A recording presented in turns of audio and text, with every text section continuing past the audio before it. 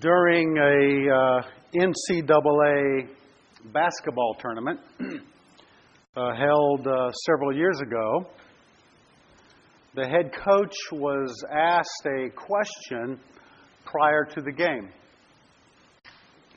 He was asked, "Why has your team done so well? What is it about this team that has made it come as far as it has?" Because everybody wants to know about your success. The coach answered, "We have a motto on our team. And the motto is this: great people do for others. Great people do for others." In the context of basketball, what the coach was saying was this: we don't have anyone who selfishly thinks he has to be the star. He doesn't try to make the basket every time he comes down the court. We have a team that says, great people do for others. That is, let's give everybody an opportunity to contribute by sharing the ball. Let's do something for somebody else. Great people do for others. And that truth is echoed in our final passage of Esther. A passage that speaks about greatness. Not necessarily from man's perspective, not from this world's perspective, but from God's. So if you have your Bible, turn to Esther chapter 10. Esther chapter 10, and we're going to read the entire chapter. Esther 10, we're going to read the entire chapter. We are told, "Now King Ahasuerus laid a tribute on the land and on the coastlands of the sea, and all the accomplishments of his authority and strength, and the full account of the greatness of Mordecai, to which the king advanced him, are they not written in the book of the Chronicles of the kings of Media and Persia? For Mordecai the Jew was second only to King Ahasuerus, and great among the Jews and in favor with his many kinsmen. One who sought the good of his people, and one who spoke for the welfare of his whole nation." That's it. Let us pray. No. So that's right. So, amen. That concludes the story. In these last few verses in the book of Esther, we are told that King Ahasuerus taxed the people in his empire. We're not told why he did this, but for the most powerful man in the known world at that time, that's all the king gets. One verse about taxes.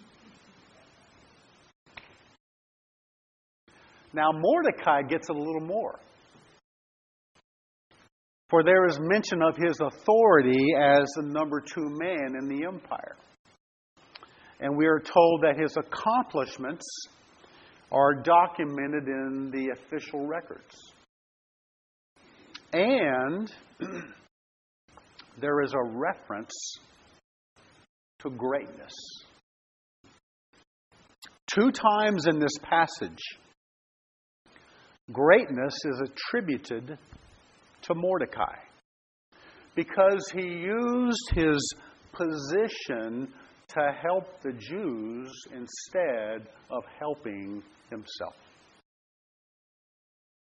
Yes, the Jews were still under the reign and the rule of a foreign king. But God used Mordecai as an advocate for his people as he sought their good and spoke on their behalf. Mordecai was considered great, not because of his lofty position, not because of his power and authority, not because of his wealth, and not because of his accomplishments, but because of what he did for others. You know, Jesus had something to say about this topic of greatness. One day, after his transfiguration on the mountain, Jesus was walking on the road with his disciples, traveling through the region of Galilee towards Capernaum.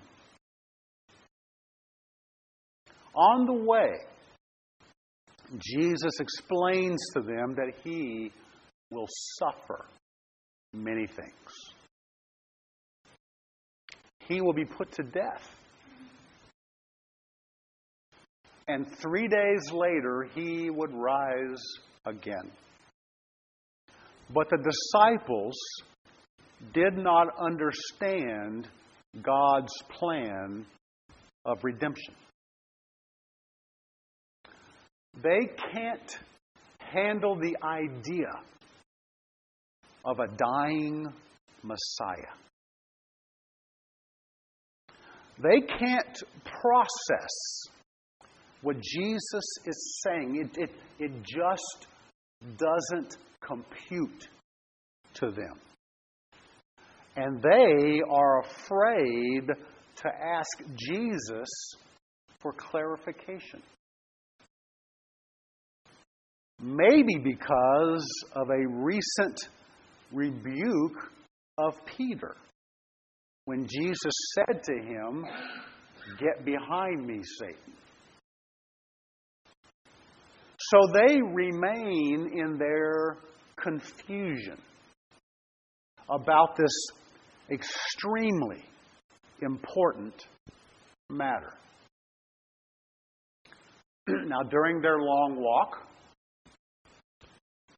the disciples were also talking amongst themselves about another very important matter. At least it was to them. And this brings us to Mark chapter 9, beginning with verse 33. Mark chapter 9, beginning with verse 33. I love this story. We are told they came to Capernaum. And when he was in the house, he began to question them. "What were you discussing on the way?" But they kept silent.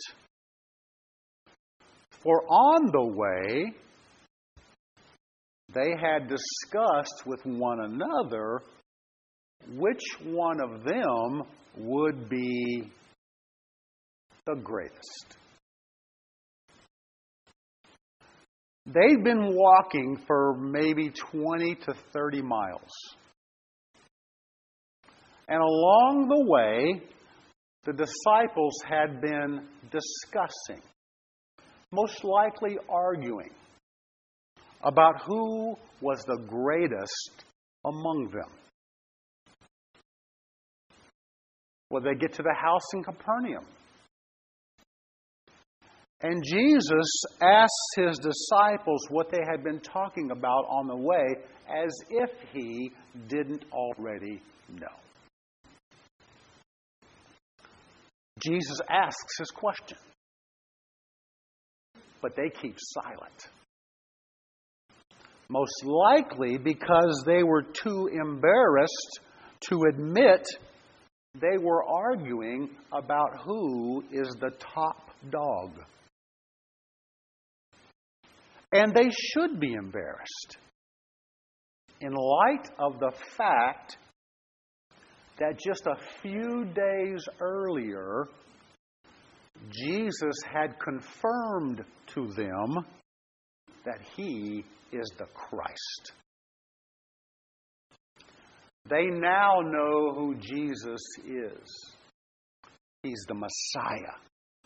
He is going to establish his kingdom. And in light of this revealed truth about himself, Jesus says something about them. In Mark chapter 8, verse 34, he says, you know the verse, if anyone wishes to come after me, he must deny himself and take up his cross and follow me. I want to talk about this passage for a moment because it is really relevant to this topic of greatness. In his invitation, and that's what that is. In his invitation, Jesus said that to come after him, to be his disciples, they must deny themselves. That word deny is a verb. And in this context, it means to disown, to reject, or to refuse to associate with someone. It's the same word that Peter would later use when he denied Jesus by saying, I don't know the man. And in many respects, that's exactly what we are told to do with ourselves. I don't want to know the fallen man I used to be.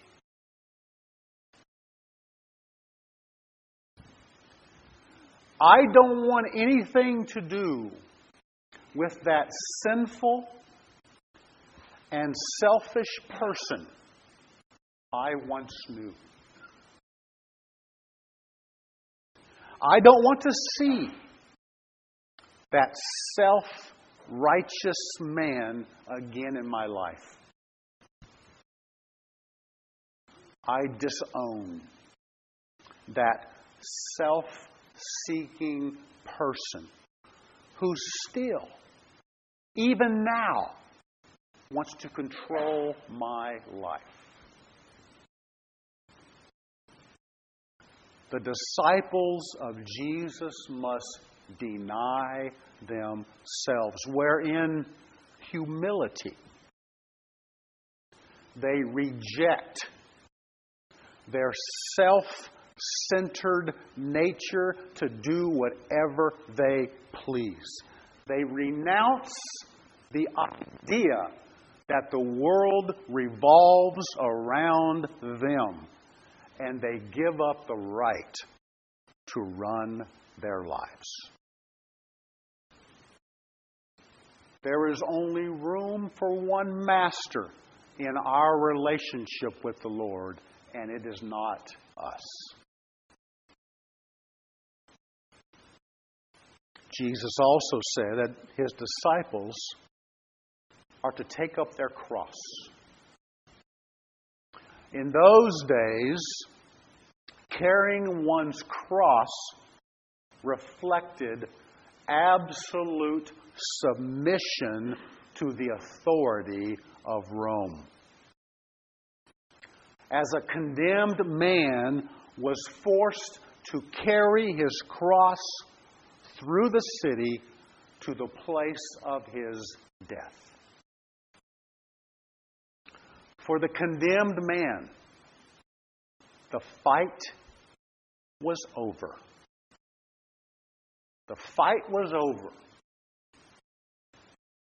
It was a sufferable, one-way trip to the cross.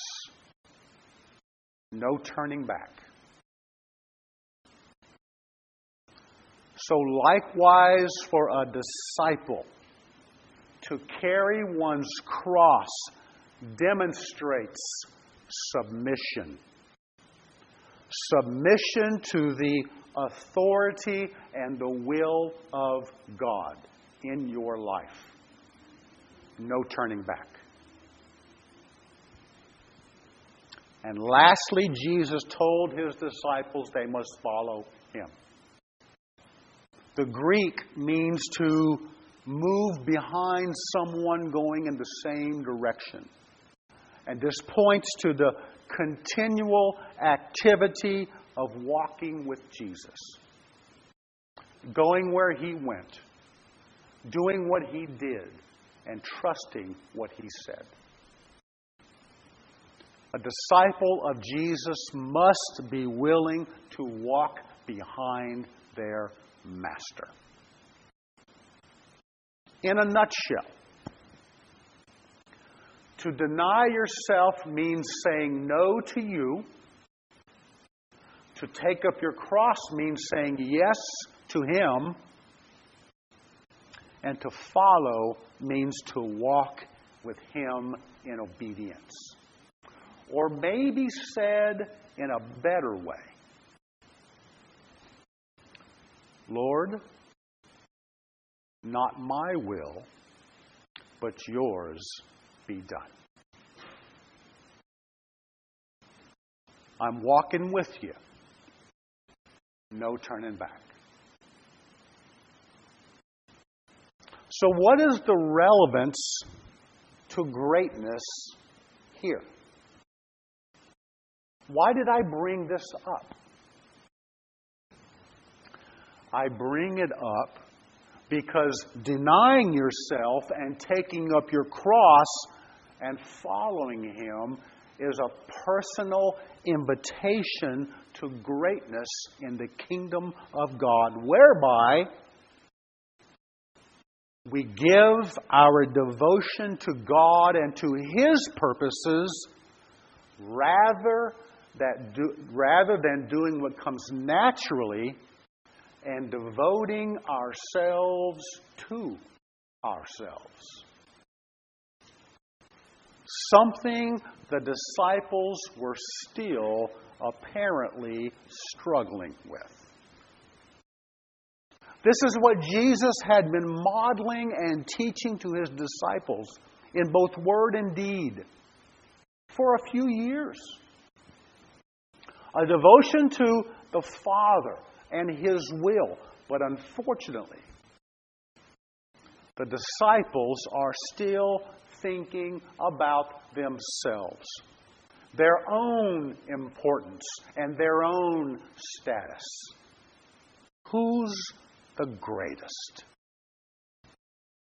That's what they had been discussing.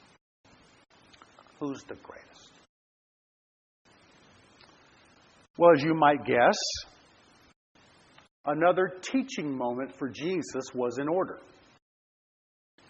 So let's continue with Mark chapter 9, verse 35.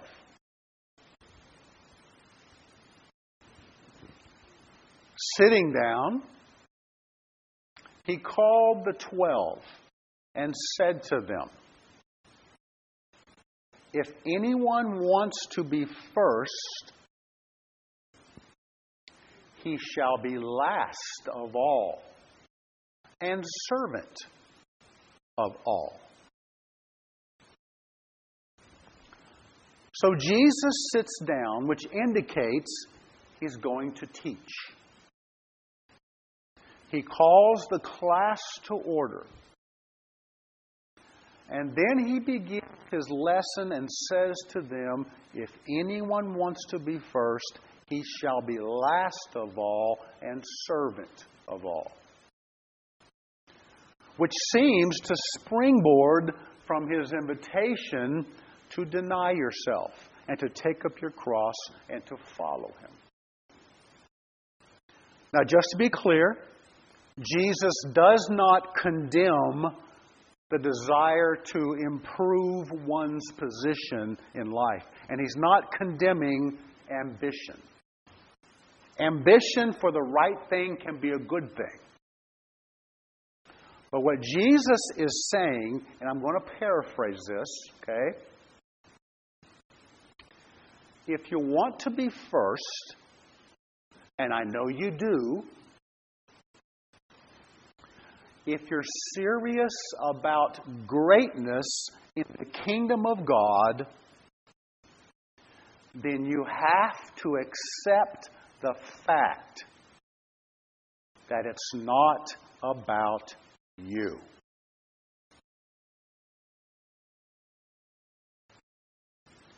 You got to willingly and humbly serve others.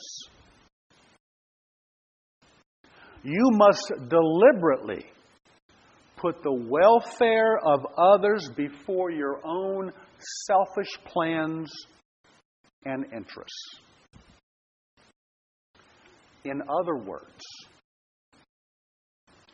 it's not about you.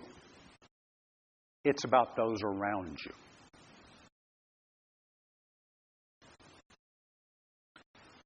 Let's be honest for a moment.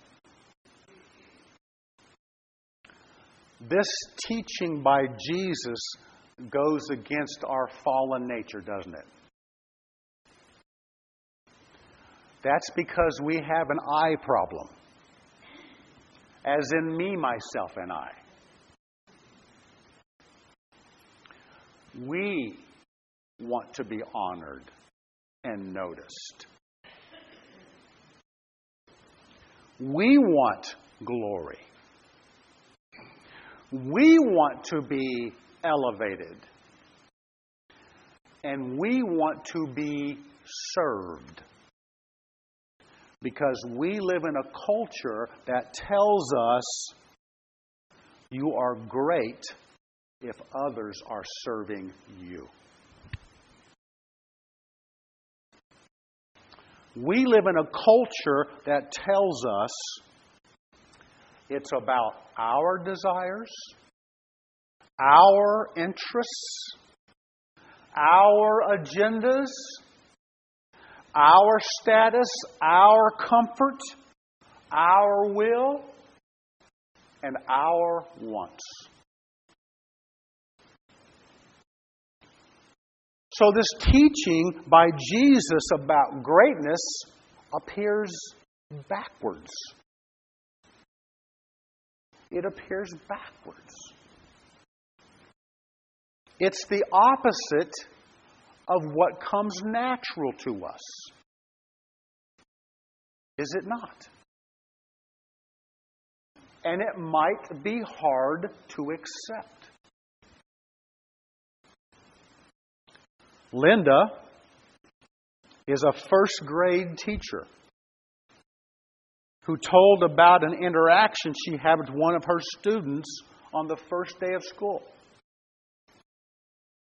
accustomed to going home at noon in kindergarten, Ryan was getting his things ready to leave for home when he was actually supposed to be heading to lunch with the rest of the class. Linda asked him what he was doing. "I'm going home," he replied. Linda tried to explain that now that he was in the first grade, he would have a longer school day. "You'll eat lunch now," she said, "and then you'll come back to the room and do some more work before you go home." Ryan looked up at her in disbelief, hoping she was kidding. But convinced of her seriousness, Ryan put his hands on his hips and demanded, "Who on earth signed me up for this program?" As believers, it's easy to feel a little like Ryan when we consider the Christian life. What do you mean, I got to be the last of all and the servant of all? What do you mean by that? Who signed me up for this program? If anyone wants to be first, he shall be last of all and servant of all. In God's kingdom, greatness is not determined by our rank, our status, or our position in this life. Greatness is not determined by the power we have, the possessions we gain, or through the accomplishments we boast about. But rather, greatness is determined by our willingness to put others ahead of ourselves. Again, it's not about you. It's about those around you. Jesus would later demonstrate this when he washed the disciples' feet the night before he was crucified. They all thought they were too important to wash feet. That was a job reserved for the lowest of servants. But Jesus showed them what servanthood was all about. He was the Son of God, the Christ, the long-awaited Messiah. They knew it. But Jesus didn't lead with a fancy title. He led with a foot towel. That's who Jesus was, and that's what he wants from his disciples. Now, Jesus wasn't finished. And as a master teacher, Jesus introduces a living object lesson. Let's continue with verses 36 and 37. Taking a child, he set him before them. And taking him in his arms, he said to them, "Whoever receives one child like this in my name receives me. And whoever receives me does not receive me, but him who sent me."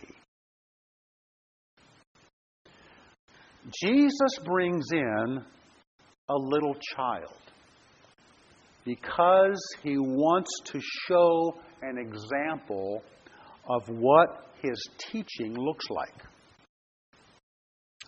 And he takes a child, puts him in the middle of them, and then Jesus lifts the child in his arms. Now in our culture, we are drawn to children, are we not? We are drawn to children. But in that culture, young children were marginalized. They were ignored. They were at the bottom rung of the social ladder. You need to understand that. It was the adults who mattered in that culture, not the children. So after getting their attention with the child, Jesus said to them, "Whoever receives one child like this in my name receives me. And whoever receives me does not receive me, but him who sent me." What was Jesus saying here? Jesus was telling his disciples that receiving and serving someone who is at the bottom of the pecking order and ignored, like a little child, is the same as receiving and serving God. When we reach out to the lowest and to the least and to the lost, our acts of service are not missed by heaven. They are noticed, and there is great blessing which comes through this kind of service. When I read this passage, I thought about the parable told by Jesus concerning the sheep and the goats. You probably know this parable. Turn to Matthew chapter 25. Matthew 25, verse 31 through 40, where Jesus talks about final judgment.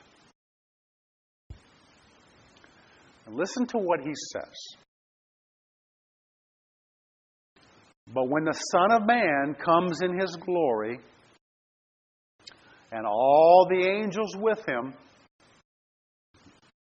then he will sit on his glorious throne. All the nations will be gathered before him, and he will separate them from one another, as the shepherd separates the sheep from the goats. And he'll put the sheep on his right and the goats on his left. Then the king," listen to this, "then the king will say to those on his right, 'Come, you who are blessed of my Father, inherit the kingdom prepared for you from the foundation of the world. For I was hungry, and you gave me something to eat. I was thirsty, and you gave me something to drink. I was a stranger, and you invited me in. Naked, and you clothed me. I was sick, and you visited me. I was in prison, and you came to me.' Then the righteous will answer him, 'Lord,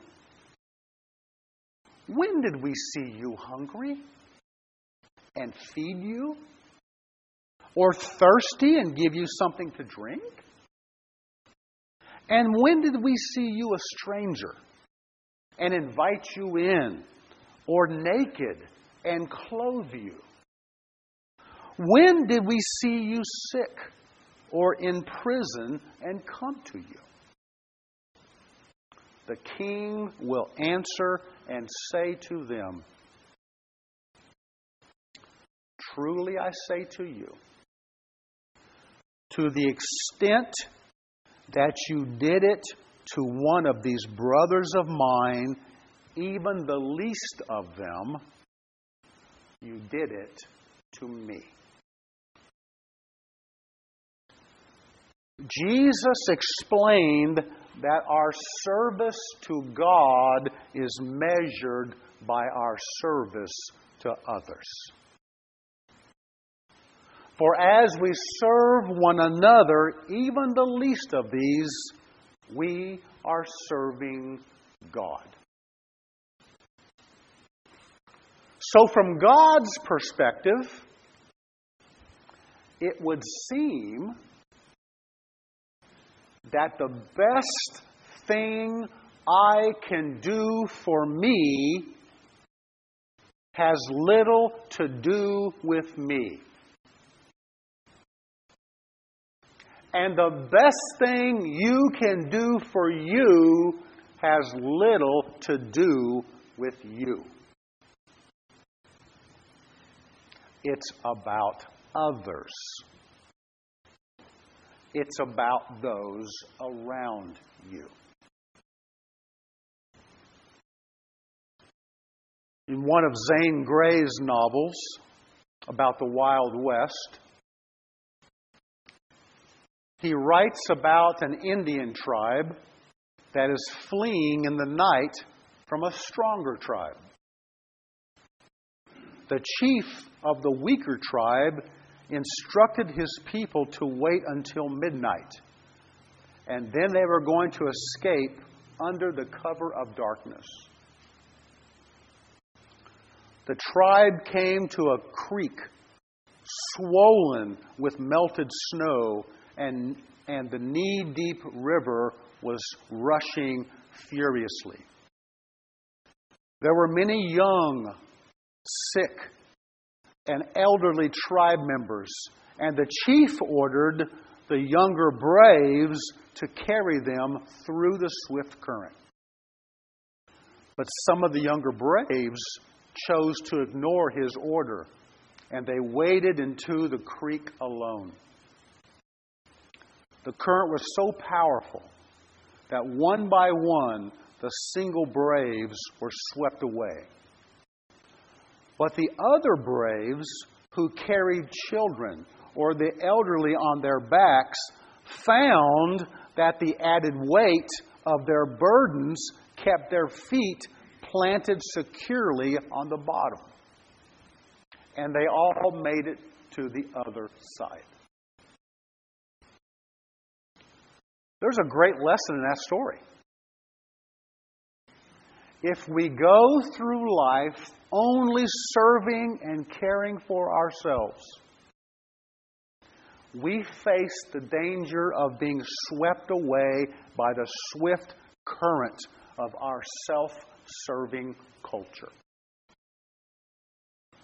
But if we take the time to serve and care for others, we find that they aren't burdens at all. Instead, they give us moral stability, and they keep us grounded in what is truly important. From God's perspective, greatness is not defined by our power, our possessions, or our accomplishments, but by whom you have served. It's not about you. It's about those around you. Maybe you're here this morning and you realize you are living for yourself. It's about me, myself, and I. And that's about it. You know you've put yourself first in your priorities. And if that's where you are this morning, I ask you to think long and hard about Jesus. The one who had it all. He had it all, and yet gave it all for you. The King of Kings in humility served you even in death so that you might have life.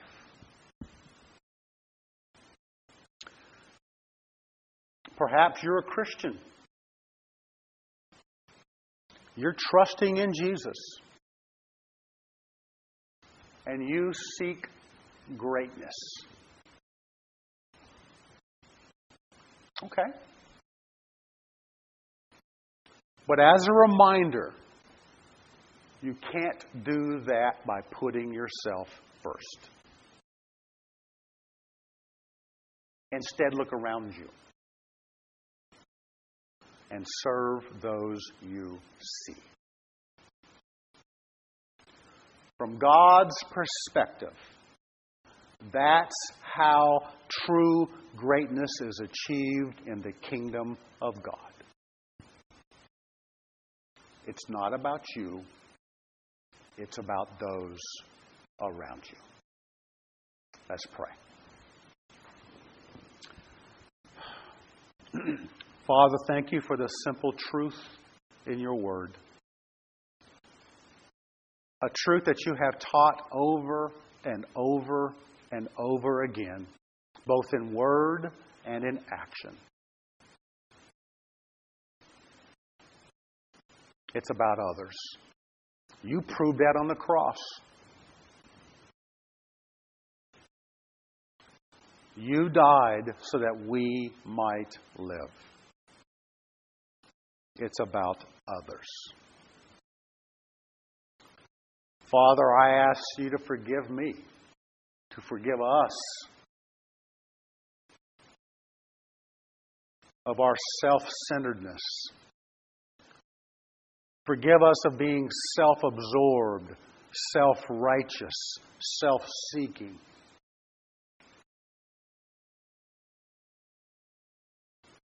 Forgive us, Lord. Be merciful to us. I pray, Lord, that your grace would abound upon us.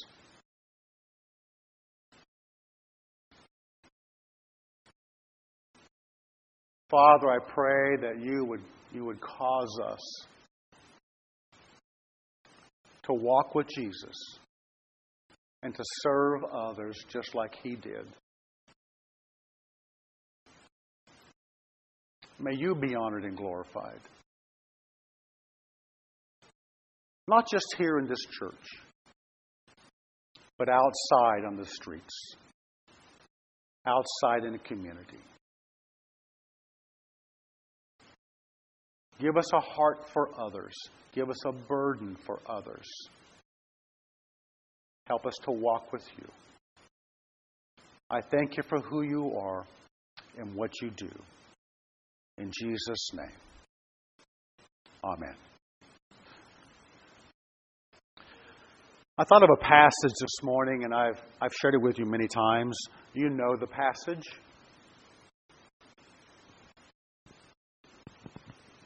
Jesus was asked by one of the religious leaders. They're trying to trap him. They asked Jesus, what is the greatest commandment? Remember that passage? What is the greatest commandment? And Jesus said,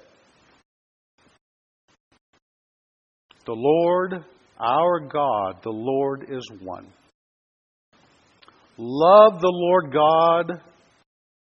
Love the Lord your God with all your heart, with all your soul, with all your mind, and with all your strength. You know that, right?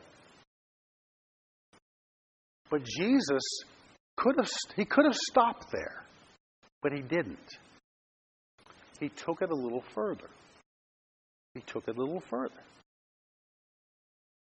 He said, the second is, love your neighbor as yourself. There is no other command greater than these. Jesus connected these two together. He connects them together. There's no greater command. Not commands. There's no greater command than these. He connects them together. Why did He do that? I've told you this before, years ago. In light of what we just covered,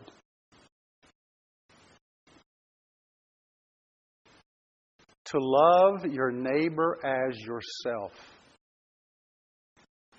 is the practical application of loving God. That's what it looks like. That's what it looks like.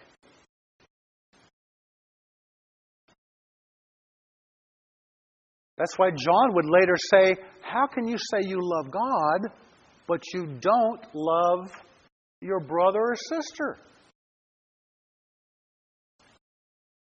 It's opposed.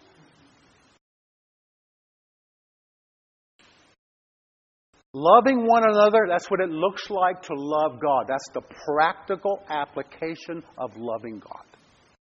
They're connected. Jesus connects them together. That's what it looks like.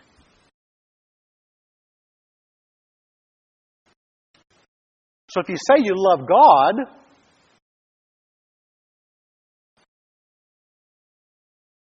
what does it look like? Well, I read my Bible. I pray, I do that. Okay, I come to church. Is that what Jesus said?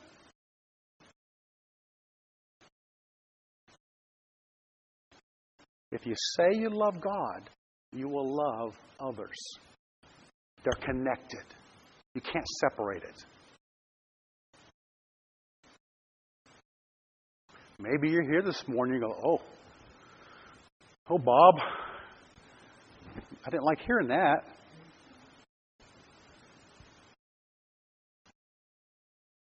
Because there's a handful of people I just absolutely hate. And some are Christians. That's a problem, isn't it? That's a problem. We got to get that right. We have to get that right. We got to love others. Not just in here, but out there. Maybe you're here this morning and you do not know Jesus Christ as your Lord and Savior. I would love to introduce you to Him. Maybe you're looking for a church home. We would love to have you. Or maybe there's something else on your heart you want prayer about. I'd love to pray with you.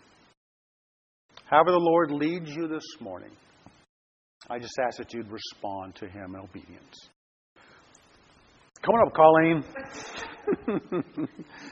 I think most everybody here knows Colleen. She's been with us for how long now? Oh, a couple months. I thought it was longer than that. Oh, thanks. You just kind of grew it.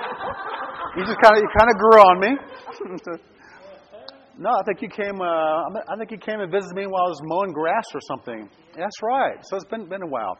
Actually, Colleen had mentioned to me last week that she would like to make Amboy Baptist Church her home.